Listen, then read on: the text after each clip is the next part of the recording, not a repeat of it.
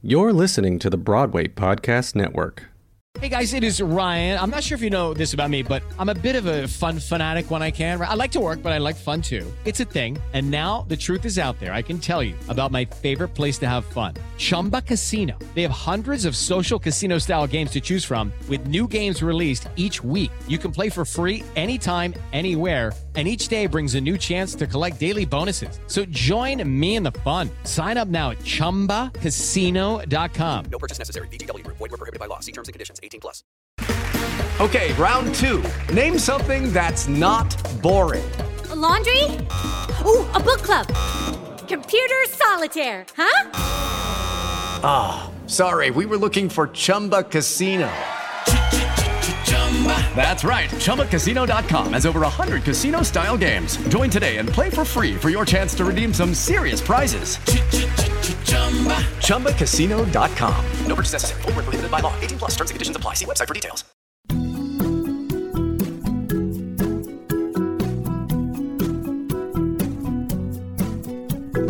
Hey everyone, and welcome back to Page to Stage, a conversation with theater makers. We're your hosts. That's Brian. That's Mary. To put it simply, we're both theater nerds. So let's pull back the curtain and get a glimpse at the artist's process while creating their art.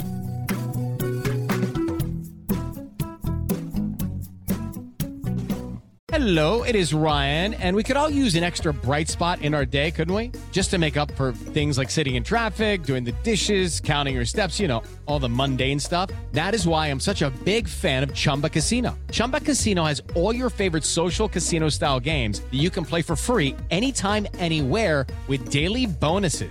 That should brighten your day a little.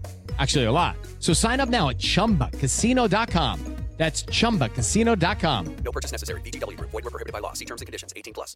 Judy was boring. Hello. Then Judy discovered ChumbaCasino.com. It's my little escape. Now Judy's the life of the party. Oh, baby, mama's bringing home the bacon. Whoa, take it easy, Judy. The Chumba life is for everybody. So go to ChumbaCasino.com and play over 100 casino-style games. Join today and play for free for your chance to redeem some serious prizes. ChumbaCasino.com. No purchase necessary. Void where prohibited by law. 18+. Terms and conditions apply. See website for details. Hi, my name is Stevie Coleman. I'm an account executive at Spotco. Welcome. It's so great to have you. Yes. I'm so excited to be here. Can you explain what Spotco is? Yeah, Spotco is a full-service ad agency, and by that, it just means we kind of do it all. Everything from traditional advertising, print, outdoor, TV, to social, to partnerships. We do ticket analysis. It's a whole lot of whatever you want. It's a big machine. Now, they started on Broadway with Rent, right? Mm-hmm. And I actually have their coffee table book. That's like my little nerd moment. From Rent to Revolution, and they published it after Hamilton came out, right. And it has all logos. It's such a cool book with logos of all shows and the different types of logos that they went through to get their final designs. So I nerd out over that kind of stuff. Oh, absolutely. Then we're going to have a really good time. Yeah. So we'll get into what an account executive does, but I'm curious as to how you started out. So where did you go to school, or what did you do right after graduating high school? Yeah, so after graduating high school, I knew it was going to be college. And I went to the University of North Carolina at Chapel Hill. And it's funny because I went to school to be a psychology major. Oh my God, me too. Did you really? Yeah, but I did not actually follow through. Well, that's where this story's going. I was really excited. I was like, I just want to help people. And I thought that was like really an amazing way to do it. And so I started with that, and you start school with your gen eds and all of that, and I got into some of that. I got into some of my psychology, and then I had like a mid-college crisis where I was like, is this really what I want to be doing? Like, if I think about myself after college 5 years from now, like in my day-to-day, am I going to be happy doing this? Am I going to be fulfilled? And so again, all of these thoughts as a sophomore in college. Did you want to go through like 10 plus years of schooling? Right. I'm like, after this, there's grad school and all these other things you have to do. And I'm like, I don't know if this is it. And I always wanted to work in entertainment. I just knew that I couldn't sing or dance or act. But I was like, there's still a way. Like, there's still other people, right? And I think I probably pulled this from like TV or a movie, but I was like, I'll be a publicist. And so I took my first communications related course. It was intro to ad and PR. And I was like, oh, this PR stuff is pretty cool, but this advertising stuff is also really cool. So then I started looking more into UNC's School of Journalism, and I just have the most indecisive nature. So I picked the most like hodgepodge major that there is, and that's strategic communications, and that is advertising, public relations, and marketing. And I was like, whatever I decide to do later in life, I'll have all the tools that I need. And so that's how I got into advertising. What part of your life was theater in before this decision? I will say theater, in a way, was a part of my life. I'm from Fayetteville, North Carolina, which is a big military town, and there's not a lot of theater there. But I like to think there are small moments where theater was a part of my life, and that's where I sort of became interested. I think it really started with like Disney movies and just the idea, like the structure of a musical, song as vehicle, like telling these really big, awesome stories and also having music to accompany them. Loved that. When I was a kid, my mom put me in dance classes, which was really fun. And if you know anything about recitals, they kind of last all day. And so in between waiting for my next dance, you kind of just sit in the audience. And I remember I was about 9 years old. The props people kind of like rolled out these bars that looked like straight out of like jail or something, and the lights were red, and I was like, what the heck is this? And I looked at my program, and it was Cell Block Tango, and I was like, what's going on? And it was all of the dance teachers doing their rendition of Cell Block Tango, and it blew my mind. Just, it was so dramatic and theatrical, and like when you're in dance, like that, the point is to tell stories through movement, but they were doing it in such an amazingly like over the top way that I was just so enamored with it. So that's my one big moment. And then another big moment, I used to spend a lot of summers with my aunt and my cousins. And I don't know how this came into our lives, where the DVD came from, but we happened upon the DVD version of Rent. And I didn't, again, not close to Broadway. I didn't know anything about Rent or its significance to like the Broadway community. I just knew that like my aunt had us harmonizing to Seasons of Love, and we were singing La Vie Boheme, and those like themes were probably not age appropriate at the time, but it was just so, again, incredible to me the way that they were telling stories, and you were getting to learn more about these characters through their songs, and it just, it really sparked that sort of joy in me about musical theater and a lot of different movie musicals. We had Hairspray, we had Dreamgirls and all of their accompanying soundtracks. And so in the South, I think that was like the closest that I could come to it. And I will say, small caveat, that's why I'm so excited for like In the Heights, because knowing that that is going to be some kids' like first exposure to musical theater in like a movie theater, I think that's absolutely incredible. And it's such a great way to expose people who may never be this close to New York to musical theater. Do you feel the same way about tours? Like when tours go, I'm not sure if there was any like theater houses down in your city that had like Broadway shows touring, but would you say that a Broadway national tour would be the same thing as far as that first exposure for people? I would say so. I feel like a lot of different people who didn't grow up around here, or at least a lot of my friends who didn't grow up in New York, that was their first thing. It was the tour version of this or whatever. And I think, I think it fills that same gap as like your first Broadway show, because it's still you getting to experience live theater. And it might not be, in New York City, but it is still like this big theatrical event. And if it makes that impact on you, then I would say absolutely national tours count. So when you moved up here, what did you look for in a job, and how did you find yourself at Spotco? You started as an intern, right? I did. So it trails back a little bit before I graduated from college. It was the summer between my junior year and my senior year. And I had just been talking to somebody that I worked with about entertainment and communications and also like wanting to work in theater. And she was like, there's this really cool company called Spotco. They did the art for Hamilton. Like that might be something that you should look into. And I remember that day I went on their website and was completely blown away, not just by Hamilton, but by all of the shows that they had worked on, were currently working on. And I knew in that moment, I was like, I have to work here. And I don't know what it's going to take. I don't know who I have to talk to, but I need to be here. And so I started looking around and, sending the emails, trying to make the phone calls. And it actually what really started everything is I sent a LinkedIn message to a woman who worked at Spotco, but I could also see was an alum of UNC. And so I was basically like, hey, I would love to just talk to you more about your job. Go Heels. Like, that's what we say in my college, and whoosh into the ether. And it was funny enough, she was on maternity leave at the time. So like when she didn't get back to me, I thought she just like didn't want to talk to me. And she ended up replying after I had accepted an internship in New York already. It was a different like PR related internship. And she was like, hey, would love it if you could like come by the office, and we talked about, she was also a psychology major. So we talked about our backgrounds in psychology and how that links to advertising and just everything related to Spotco, which I loved. And I was like, if all I get out of this is this conversation, then I feel fulfilled. And she was like, I don't really know what things are looking like right now, but like, it was great talking to you. Then a couple days later, I got an email and she was like, hey, I would love to bring you on as like an intern. And it was like the most non-traditional thing. We have a wonderful internship program now.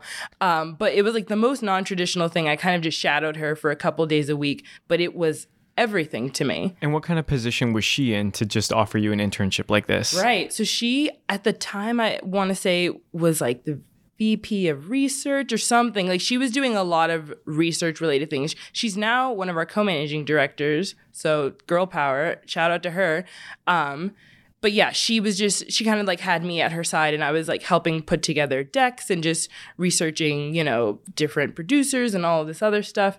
And it was really helpful in terms of getting a lay of what advertising looks like in the Broadway space, because at school they teach you about advertising in general. So you can take these tools and advertise for Broadway or take these tools and advertise for like toothpaste. Is there a difference? Have you found if there's like a difference in like strategy? I mean, if I think about like running a campaign for toothpaste, like the market for toothpaste is going to get a little nerdy, but like toothpaste, if you walk into an aisle and you see a bunch of toothpaste, you're going to go with the one that you know. So it's like, how do we get people to commit to our brand, because there's such a hard brand loyalty to products like that? And then it's like, if you want to get people to switch, it's like, how do we get people to, I don't know, like this new whitening feature, or like this is 40% cheaper than the other brands or whatever.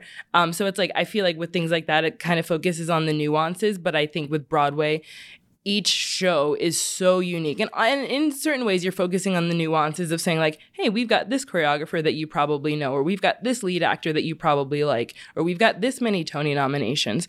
But as a whole, I feel like no two campaigns even really look the same because every project is so unique. So that's the work that you did when you were an intern, right? And then did you go somewhere in between actually getting a job there? When I graduated from college, I didn't have a job. So I was doing a lot of looking around. I had reached back out to the woman who I interned under, and it just, nothing was really happening. And also I graduated in May. And so if you know anything about the Broadway landscape, yep, it's not a good time for emails that are not related to the Tonys. And so I was just like looking around, and I was considering different internships. I was like, maybe I'll intern for another summer and then hope for a full-time position after that. And I was in the process of like actually interviewing for 2 other internships, and she was my reference. So she emailed me and she was like, oh, so you're like looking at other things or whatever. And not in like a bad way, but just like knowing that I was in a space where like I'm here and I'm ready to work. And she, I mean, obviously she gave me the reference and everything, but I remember I was leaving an internship interview and I got an email from her and she was like, hey, I have some people that I want you to talk to. Can you come in tomorrow? And I was like, absolutely, I will come in tomorrow. So that's kind of how that happened. That is so cool. First of all, I just want to like give her some credit and also give you some credit. The fact that like you sent this blind LinkedIn message and then she just like straight up offered you the internship. And I'm assuming based on what the story you just said that you didn't like really ask for anything after that first conversation. Is that right? No, like not really. It was open? just it was a good conversation. I think that, I mean, obviously it was one of those like, if anything is open, then like, please just keep me in mind, but not expecting anything. It was like the middle of the summer. So I wasn't expecting her to take me on the way she did. And her name is Shelby Ladd. So like big ups to Shelby. Shout We out, love you. Shelby. Thank you, Shelby. So I'm curious as to now, so since when you started full time with Spotco, how has your position evolved? or if it hasn't, that's totally fine. Or like, I'm curious as to what you were doing when you first started, and then now, like, what are your responsibilities today? I think when I first started, it was a lot of onboarding, a lot of getting to know the shows that I was working with. How many people are on your team, like in your position? There are 3 account execs total. And do you guys split up all the accounts, all the shows? Yeah, no 2 account executives work on the same show. Okay. And how many shows does Spotco currently rep? Do you know? Oh my goodness. Like I don't know probably. that. It is How many a are you lot. responsible for? I work on 5 different accounts, 2 of which are institutions, so they have their own. They have multiple things going on at one time. Right. Yeah, I do have a pin in my notes to ask you about that later. Okay. So we'll go back to that. Perfect. So can you take us on the process from start to finish of one of your current shows, or a show that you've had like a long running relationship with? So one of the shows that I work on at Spotco is Beetlejuice, which I love. I like to think of my accounts as like my little babies. So you can't have a favorite, but I do love working on this show in particular so much. So when I started at Spotco, we were already in the works with Beetlejuice, but the process usually starts with a pitch. And so that is just a presentation that the agency puts together, and we show it to the producers as a way of saying, like, if you choose to come here, like, here's what we can do for you. And it's really fun and very informative and just gets us all on the same page about like what the agency can provide. Do you come in with some artwork and some sample campaigns? Yeah, sometimes there are already some ideas or concepts that our creative team is moving towards.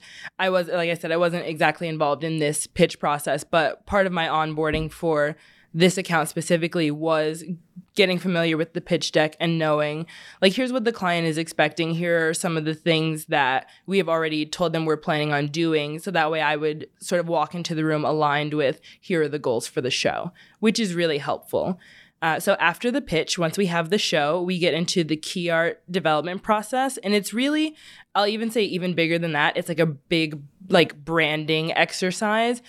So we start to think about what the look of the show is going to be, but also what like the feel is going to be. What's the tone? What's the voice? Like, what does all of that look like? And are you communicating with the director, with the producer, with the designer during this process? Sometimes, on different shows that I've been on, we have maybe got on a call with the producers and the creative team for the show and just talk to them about what it is they expect in a campaign, what they don't want to see in a campaign, what they want the audience to walk away with. Because this show, as much as I think about it as like my baby, it's definitely their baby. And so they want for us to fully understand what the show means to them and what they want to see out in the world in terms of representing the show, which I think is really cool. It's like a good step for our creative team to say, okay, we have like our marching orders and we can go and try to execute what we think makes the most sense.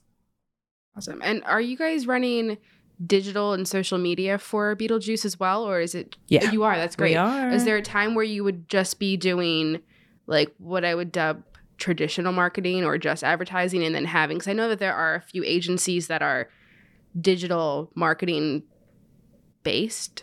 Right. That makes sense. Like I that's think their sole situation focus. Right. Yeah, absolutely. But you guys are pretty, you go all in on all aspects. Is that pretty standard on most of your accounts? I would say so. I would think Beetlejuice, we are all in. With Mean Girls, we have traditional advertising, and then we collaborate with Situation, who does the digital and the social. So you guys are working in collaboration and going back and forth with ideas and stuff? Or they're really just asking you guys for graphics and artwork? I think it kind of works in tandem. Being the creative agency, we are responsible for developing the branding and like the style guide. But from there, I think that we kind of work in tandem to see what works. I maybe a lot of it does come from our end in terms of branding and voice, but I think that especially when you're working with an agency that does social, it's their responsibility to learn the voice and maybe even help grow the voice since they're working with it so closely. So with Beetlejuice, I think we should just go all in with Beetlejuice and like Yes, really go please. through the whole process, because we could even go through like Tony season Right.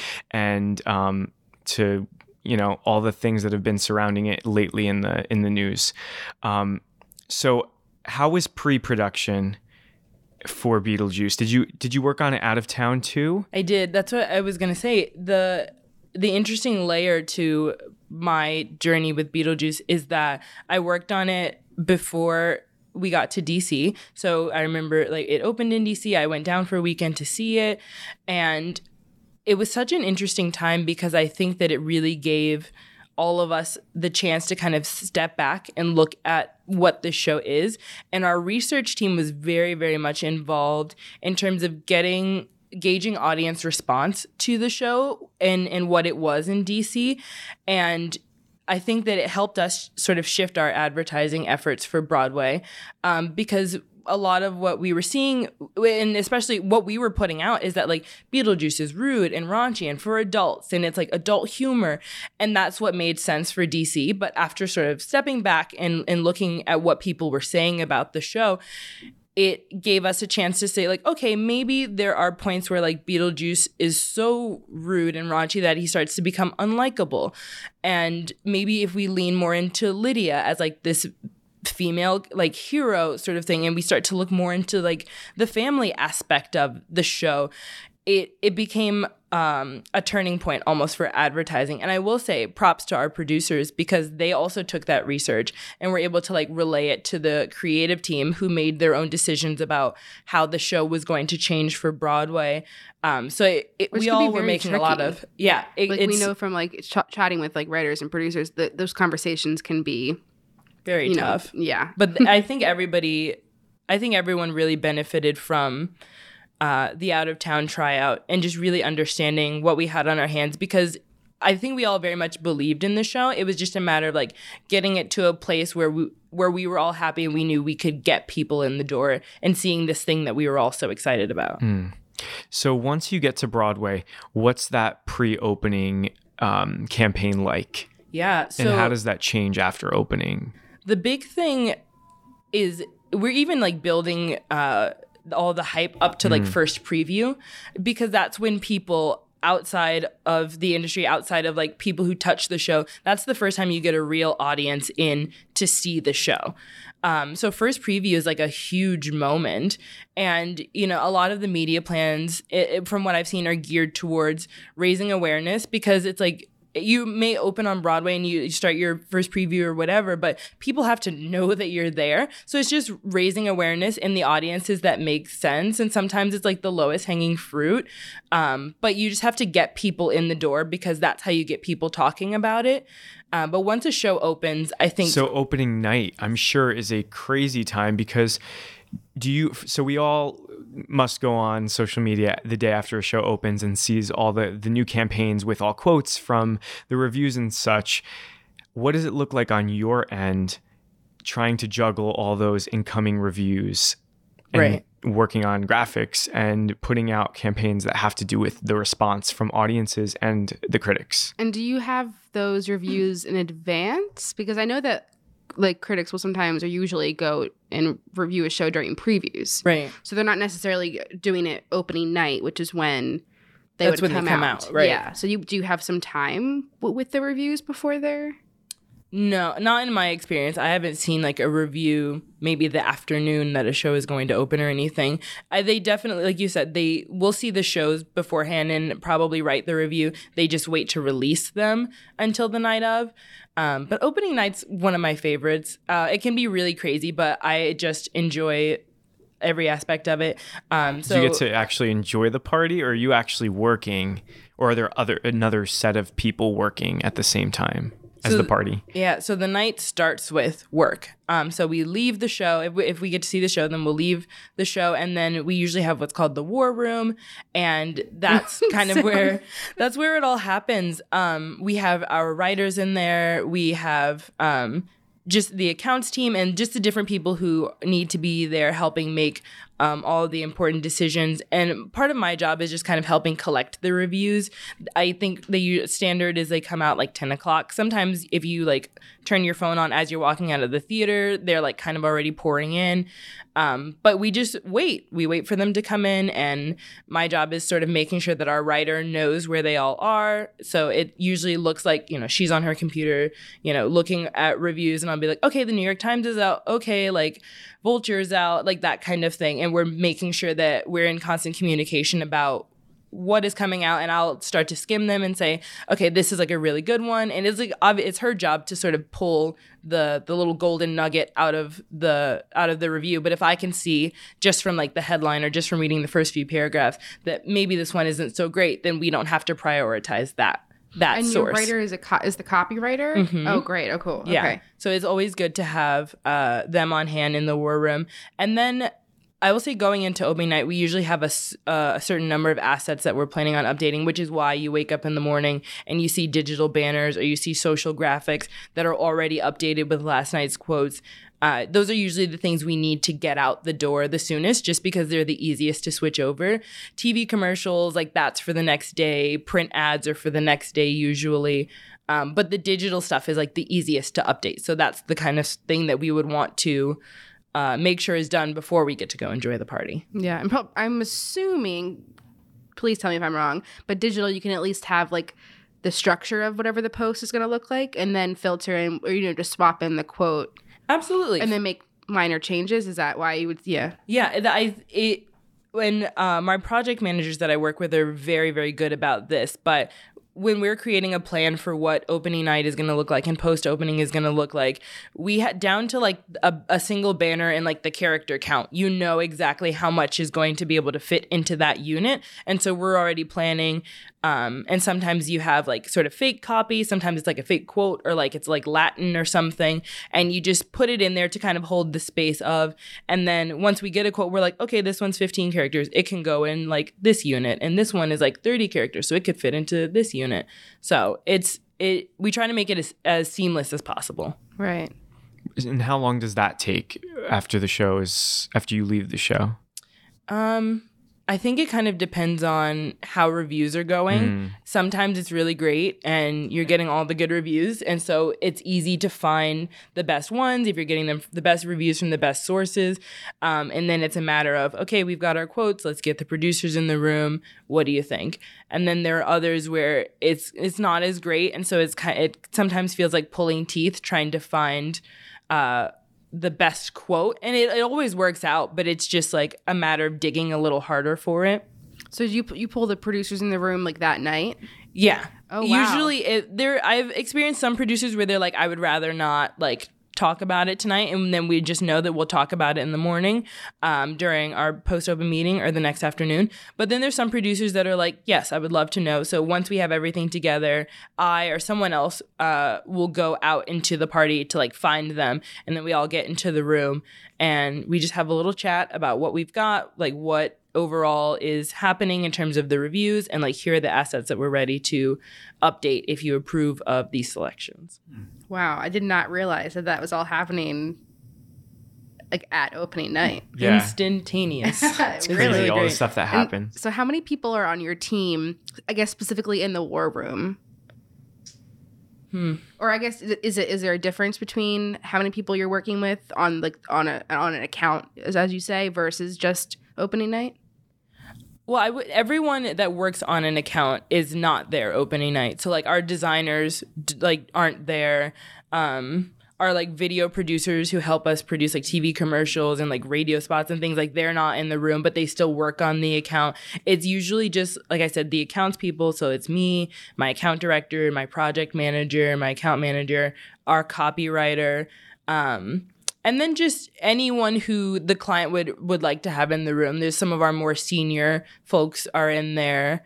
I think it's funny having them in there because they always find a way to, if it's a good war room or if it's a bad war room, they always find a way to make it feel very fun and amicable no matter what's going on. They keep the mood very light, and I love that about having them in the room. I think that's very important. I mean, because it's like crunch time, so you feel the pressure, even if it's good, but you still need that like upbeat, like positive Oh, absolutely. I will say one of our co-founders, Tom Greenwald, is like the king of this. He can make a joke out of anything. He is just so good at like keeping spirits high.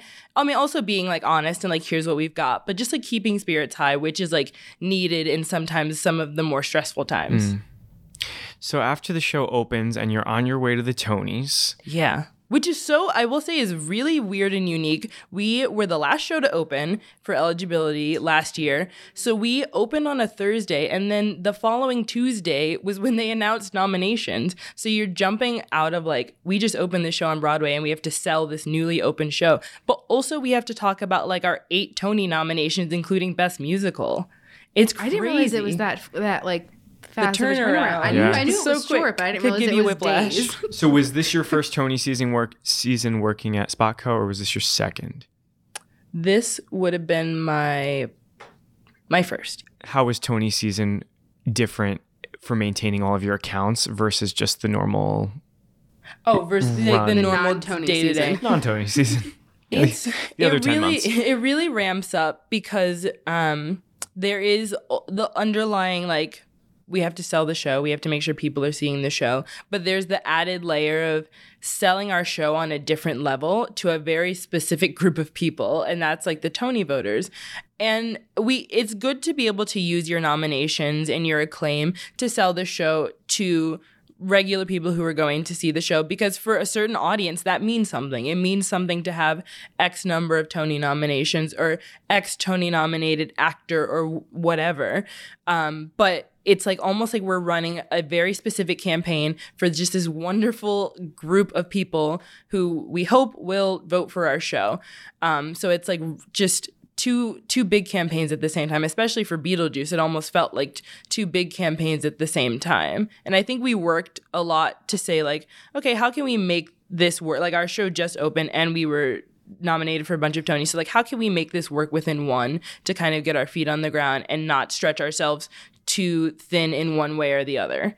Can you, I don't know if you're able to divulge any of this information, but could you talk about maybe some of the conversations that happened in like a Tony campaign meeting and like how those ideas kind of evolved over the Tony season? Right. I think not even just for Beetlejuice, but for all shows that are running Tony campaigns, a lot of them, from what I know, just kind of start with like brainstorms of, okay, what can we do that is like unique and speaks to what our show is, and especially like category, like whatever categories you're nominated for, sometimes it's like we need to make a play for that. So I remember for The Ferryman, we had a brainstorm about that, and you know, we decided that one thing that made the most sense because of a particular nomination, and I believe it had to do with the book, was a social video, and it was a B-roll of the actors, and then under it was the script like moving, and you got to sort of see like how this is how the script was written, but this is also how it's translating on stage, and that gets pushed out obviously to the regular consumer, but also to the Tony voter that's like, oh, look at our big fancy book, that kind of thing. So I think it is a lot of brainstorming what makes sense. Obviously you can update your digital banners, but what makes sense. And also like these Tony voters have probably seen it all, and they might not be interested in like this script that you send them or this little trinket or whatever that you send. So like what is going to get across, what is going to be cool, what's going to make them like stop and look at this thing that you're sending them. Yeah, there's so many. I didn't realize that shows like send in like trinkets and stuff. Yeah. I saw that like past year. And the types of things are so different depending on what the show is. It's insane. Is that the responsibility of Spotco Yes. to send out? No. Okay. Mm-hmm. Wow. We work with, I think we work a little bit with the general management offices, but it's our job to sort of create that thing. Whatever the thing is, we have to make it, advertise it.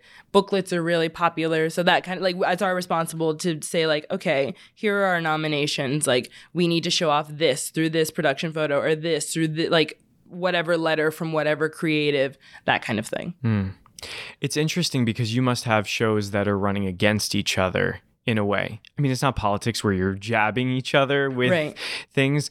But how do you balance staying true and loyal to fully advertising one show that's up against another show? Right. Is that ever a conversation? I'm sure it is. I haven't experienced that myself. I worked on, again, like I said, I worked on Beetlejuice and I worked on The Ferryman, which were up for completely different things and not really butting heads at all. But I think the agency as a whole, we had a lot of things. Like we had Beetlejuice, which I worked on, and then we had Hadestown. So those are both going up against each other for Best Musical. I don't know what the crossover looks like internally on who's working, if anyone is working on both of those shows at the same time. Yeah, that's interesting. Maybe it's set up that way so that you On don't purpose, have to, so that you don't have to put your hand in both. Right. But I think just the best thing you can do is try your best for each client and for each show. And you have to look at them.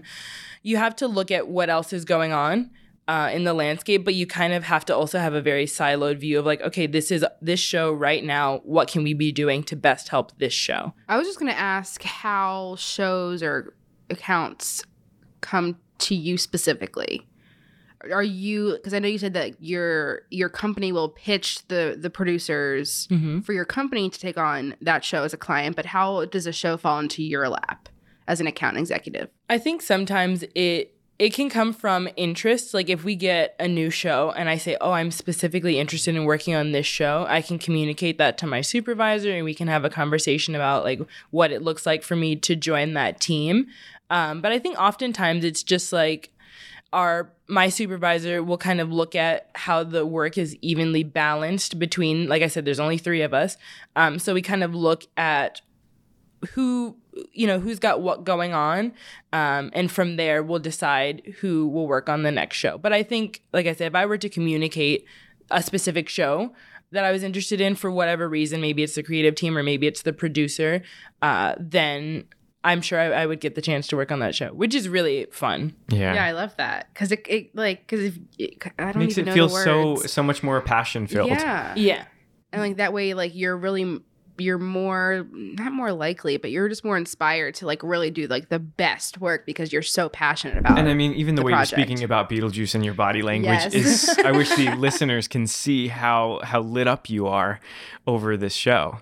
Such a good show. I feel like this show is really unique in their branding and advertising. And there's 2 things in particular that I really was excited to get a chance to ask you about. One of them, I'm a playbill nerd. Okay. And you guys have this really going. interesting, unique way to get people to come see the show is by collecting different designs of playbills. So I'll let you talk about it, but back in October, you guys released a limited edition Beetlejuice playbill for I guess Halloween.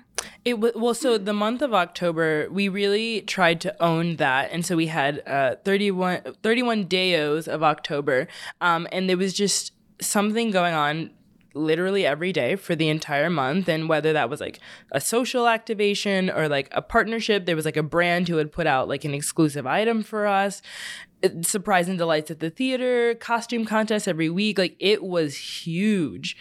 So the playbill cover was just a part of that. It was just like, we're owning October, so for 1 month only, here's this limited edition playbill cover. And from that, it got such a positive response. The internet, like the fandom, Broadway fandom internet blew up absolutely over that. And because are you who guys does that? Right?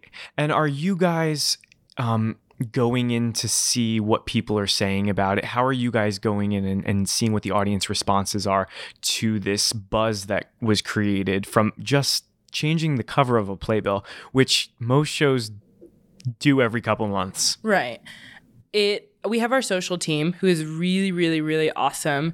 And they are constantly monitoring what's going on online. So when the playbill cover was revealed, like the Instagram comments and like tweets and all of that, like we see it because it's coming like right at us because we run the social. Obviously, there was a lot of buzz from it, and you guys continued to make different limited edition monthly playbill covers. So I think you guys are on like your third or fourth. So. And yeah. So what was the decision to keep that going? I think part of it was just kind of born out of the response to the first one. Like this is huge. People are loving it. And like a very unique portion of our audience just comes from people who want to see the show multiple times. So like, how do we continue to incentivize people coming back to enjoy our show? Not just because it's good, but like, how do we get people to like want to keep coming time and time again? So a new playbill every month. And what's really exciting is right now we're running this playbill contest where fans can submit fan art, because that's such a huge part of this fandom, is just how much people are willing to create based on what they're inspired by from the show. And so now we have this whole contest where people are submitting their art, and we get to choose a couple of them, and then they're gonna go up to a public vote, and then it's gonna be a playbill cover. And like, I don't think a Broadway show has ever done that before, and I think it is so cool. Well, I think you guys have really like inspired it seems like other shows are following this trend. I mean, Moulin Rouge just did February a limited edition cover. So I don't know, it's kind of cool that you guys so much fun. Maybe started a trend with that. We'll take it. I find it really exciting because I playbill is something that's really like sacred to me. I keep everyone that I've seen a show. Mary's heard all the talk about my playbill collection of just everything that I've seen. It's just really special to me. I'm the same way. I have stacks. To even go as far as taking your campaign into that aspect of a theater going experience is so cool. But the other piece of Beetlejuice that's so interesting is the TikTok. Oh, yes. So yes. Can I ask one question about the playbill though? Yeah. So the different designs, and I don't know if I've seen all of them. I'm pretty sure if there's only 4, I think I've seen like 3 of the 4. Pull up the Instagram. Oh, please.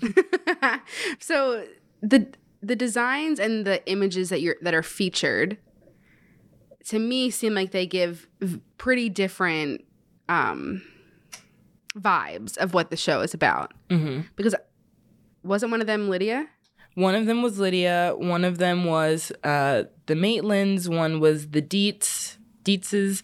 And so it's just really focusing in on the bigger characters of the show.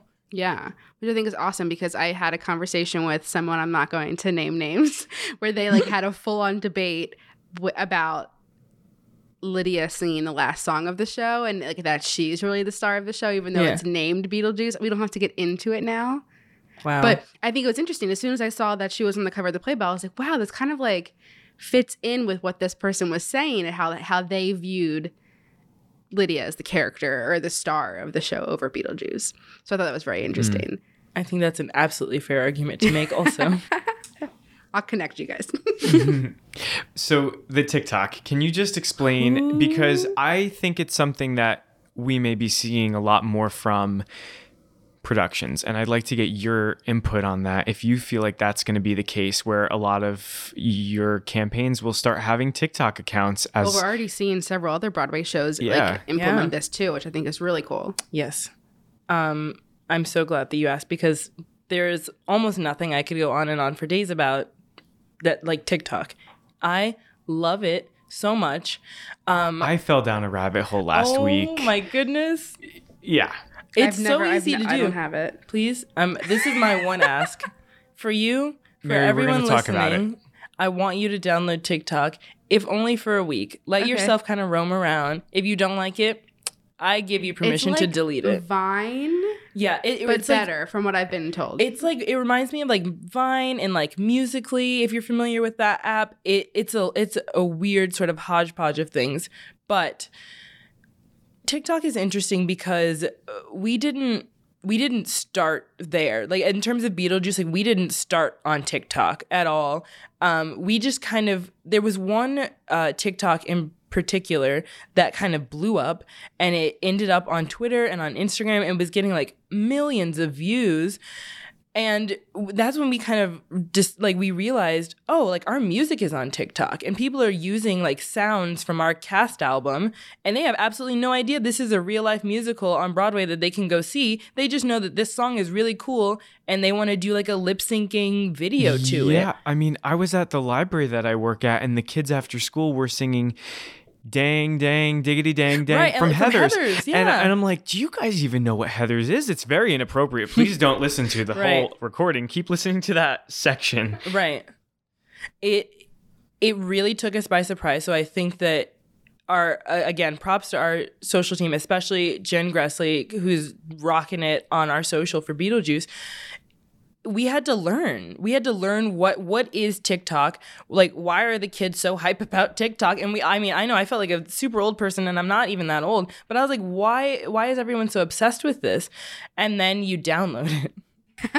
And then you learn.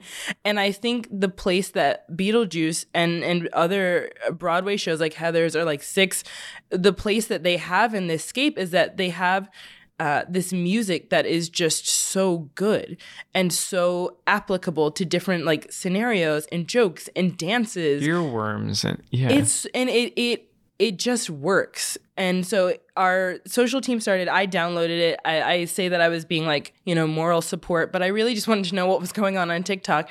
And we all started to learn about what this space looks like what are the stats that you use to measure like success on TikTok? And I think to me, the most important thing is like, is your sound being used? And so I think that even moving forward with like what we do with Beetlejuice on TikTok, now that we have an account, feel free to follow. The most important thing is like putting sounds out into this space that gives these kids more to create with. It's not about like filling their toolbox. Yeah, it's not like, can our stars do like the latest dance? Like that doesn't matter. If they care about this show, they like these songs. If we can pull out the lyrics that are clever, we can pull out the things that are funny, and we put those on TikTok, then they're using our sound to make whatever it is that they want. Like, we don't want to control this conversation. We just want to give you more, like you said, tools to use to just do what you were already doing. It's very smart. It's just so much fun. Do you think that I have a question about the audience, because the audience in DC was very different from the audience it is now. Right. Right? Because you said it was very rated R, I guess. The show just was different, and we marketed it that way. Yeah, to say like, this is an adult show. It's adult humor. It's funny, and like, this is what it is. But shifting the messaging and even the show shifting itself definitely changed who we saw as our audience. Yeah. So like TikTok, my guess is that it's geared towards the younger generations, right? Mm-hmm. And so that's like the perfect like audience for it. Yeah, it's just it's the perfect avenue to them. I know a lot of Broadway shows and even just larger brands are jumping on TikTok, because it's like, sometimes, I don't know, it just, as an advertising nerd, like Gen Z is like super hard to get to in some ways, because it's like they grew up in a digital space.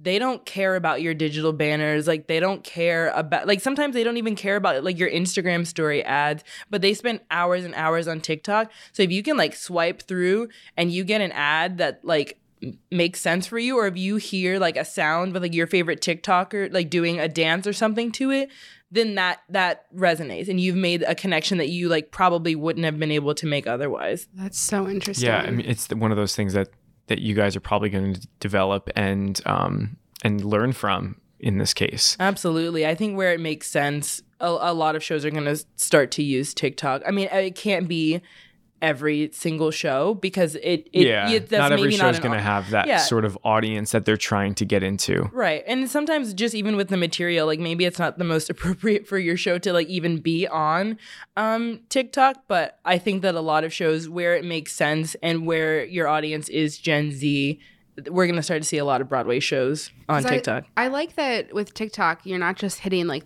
the Broadway community, that you're really, it's exposure, like what you said at the beginning of our conversation, it's the exposure to people who would have never had touched Broadway in a million years. Mm-hmm. I'm interested, are you guys handling national tour campaigns as well? We or do. Are you strictly Broadway?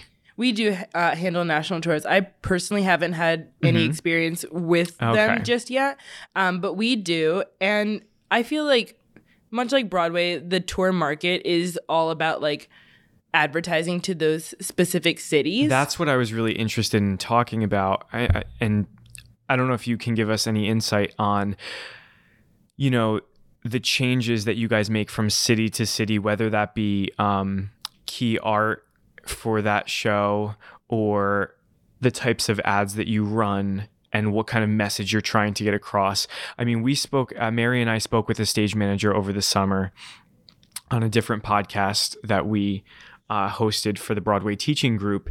And I think this was even off air, so you can't even hear it in an episode. But she talked to us about when she was on tour for Matilda as a stage manager, and she would notice the marketing campaigns were different from city to city based on this is a family-friendly city, or this city is more geared towards older people, so you have to kind of lessen the cheesy kiddiness of Matilda. Right.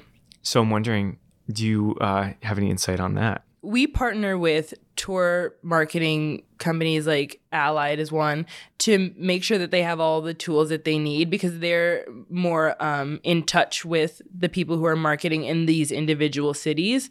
But I think the biggest thing that we can do is like provide them those tools. We do a style guide to just say like everything from as simple as like, here's the font and the colors we use, to like, here's how these things should appear like near each other. Just giving them kind of a guide to like, here's how we have marketed on Broadway. Here are all of the assets that you could use. But it's kind of up to the tour marketing people who are in contact with these cities, and maybe even the cities themselves, to sell it. The thing that's interesting on Broadway is that we're almost always selling shows as open end. So we're all competing with each other, and there's like 41 different theaters. But in that sense, like you could go see one show one day and then a month later go see another show. But like the big thing for the people who are marketing these tours is like, you've got a season and this one show is going to be here for like anywhere between like 1 and 4 weeks. So like, how do you get people to buy into that show?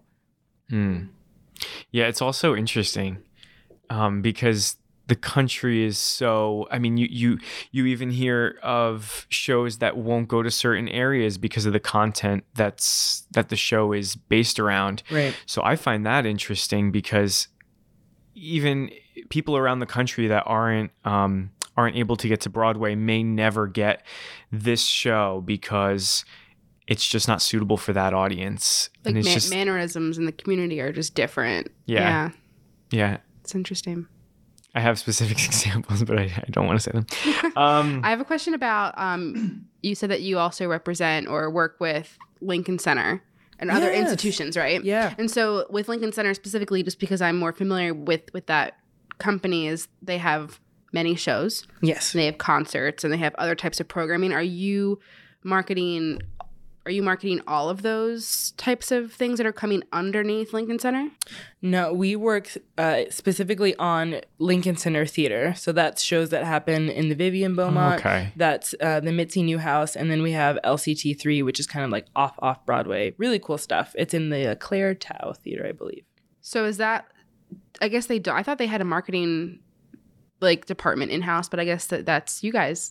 Well, for like I said, for their theater stuff. So maybe for like the for opera their theater. and Yeah. Okay, so then are you guys meeting with them pretty frequently or on like a season-by-season basis? We meet with them pretty frequently because I the thing about institutions is that something is always happening. There's always a new show opening and closing, and it could be something like our like off Broadway kind of thing where it's like we know the start and end dates, and then it could be something as big as like My Fair Lady, which I got the chance to work on for a little bit. And so there's always shows kind of rotating in and out of those 3 venues. So it definitely keeps things interesting. Yeah, for sure. So I'm curious because I just am in love with the start, not even the start, but how you got into Spotco. It's so inspiring that you just took the initiative and just reached out. So I'm curious if you have any advice for the younger you today, or other people who are like looking to come up into this industry now. It could be in the marketing world or it could not. I would say marketing or not, I would just strongly encourage people to take that leap. It can be the most scary thing, and that one LinkedIn message wasn't like the only message that I sent and then it magically got answered and then I got the job. Like there were so many emails that never got answered and so many people who just never replied, or even people who were like, I'm really sorry, but we don't have any openings or whatever. Like there's just there's a lot of what feels like rejection before you maybe get to that one thing that you get to latch on to. But I would say to just take that chance. It can be very scary, especially coming out of college, when you don't have any work experience, or even before that, when I was an intern, I didn't have any theater-related experience really. So I was like, I don't know if I'll even have a place here, but I would just love to learn. So I would say if you have a passion for any theater, non-theater, advertising, whatever, I would say just like take the leap. And if you have an email or a LinkedIn or whatever, like don't be afraid to send that message, because you don't know what can happen. The worst anyone can ever say is no. But by putting yourself out there, you're doing yourself a huge favor. We always ask our guests as a final question, what was the last great piece of theater that you saw? Ooh. You know what? I don't know if this is going to sound cheesy. It was To Kill a Mockingbird. Not cheesy. I just Mary saw that just this saw weekend. It. Oh my God. I really loved it a lot. I read the book in like 6th grade. I feel like everyone's probably read it. Does Spot co-manage it? We do. Okay. I was wondering. Yeah. We do. I loved the show so much, and I liked the story a lot when I was in middle school. But I think there was something to watching it now in the times that we live in this political climate, with everything that's going on. And I'm saying this as an African-American woman, it was a lot. And I love theater that makes you think, and I love theater that makes you feel, because you could walk away from that experience and be like, oh, this was like a great stage adaptation of the book. But like, I think for me personally, I see it as like, wow, it's like not only shocking that something like this happened in this time that they're supposed to be representing, but also that these things are still happening. And they, I cried like 3 times. But I think that really speaks to the story, the storytellers, all that cast is fantastic. Amazing. And it's just an important story to be telling right now. And so I think that's why it works. Also, all those kids getting to see the show in Madison Square Garden blows my mind. Cool. If I like so many people. Oh my God. Even going back to like young me not being able to see Broadway, like to have that opportunity where you get to like sit and just enjoy theater that these kids may or may not ever be able to afford to see, or even get the chance to see. Like now they've seen this. This is probably a lot of kids' like first Broadway show, and I think that's incredible. So unique. And I didn't even realize that was happening. I hadn't seen anything about it beforehand, and then I saw somebody posted a picture of the playbill. With the Madison Square Garden on it, and I was like, what?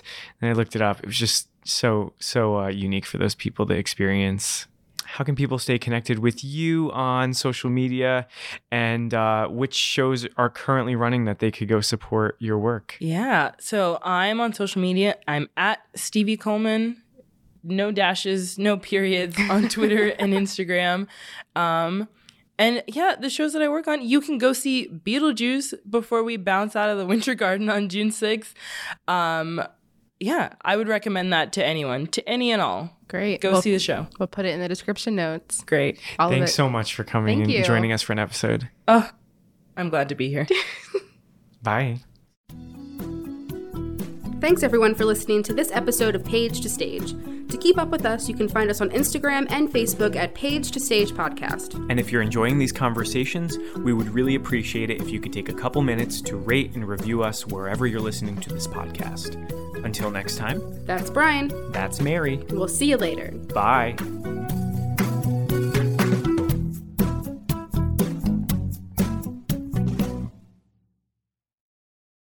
Hey, it's Leslie Odom Jr. here on the Broadway Podcast Network to tell you about the Rise Theater Directory, a program of Maestro Music. Rise is a national online resource designed to connect and empower backstage and administrative and creative theater professionals from underrepresented backgrounds. If you work or aspire to work in the theater community, this can help you find your next project. And if you hire theater professionals, search the Rise Theater Directory to find your next team. Create your profile now and get more information by visiting risetheater.org. That's theater with an RERISETHEATRE.org, because only together we rise. It's time for today's Lucky Land horoscope with Victoria Cash. Life's gotten mundane, so shake up the daily routine and be adventurous with a trip to Lucky Land. You know what they say, your chance to win starts with a spin. So go to LuckyLandSlots.com to play over 100 social casino-style games for free for your chance to redeem some serious prizes. Get lucky today at LuckyLandSlots.com. Available to players in the U.S., excluding Washington and Michigan. No purchase necessary. VGW Group. Void where prohibited by law. 18+. Terms and conditions apply.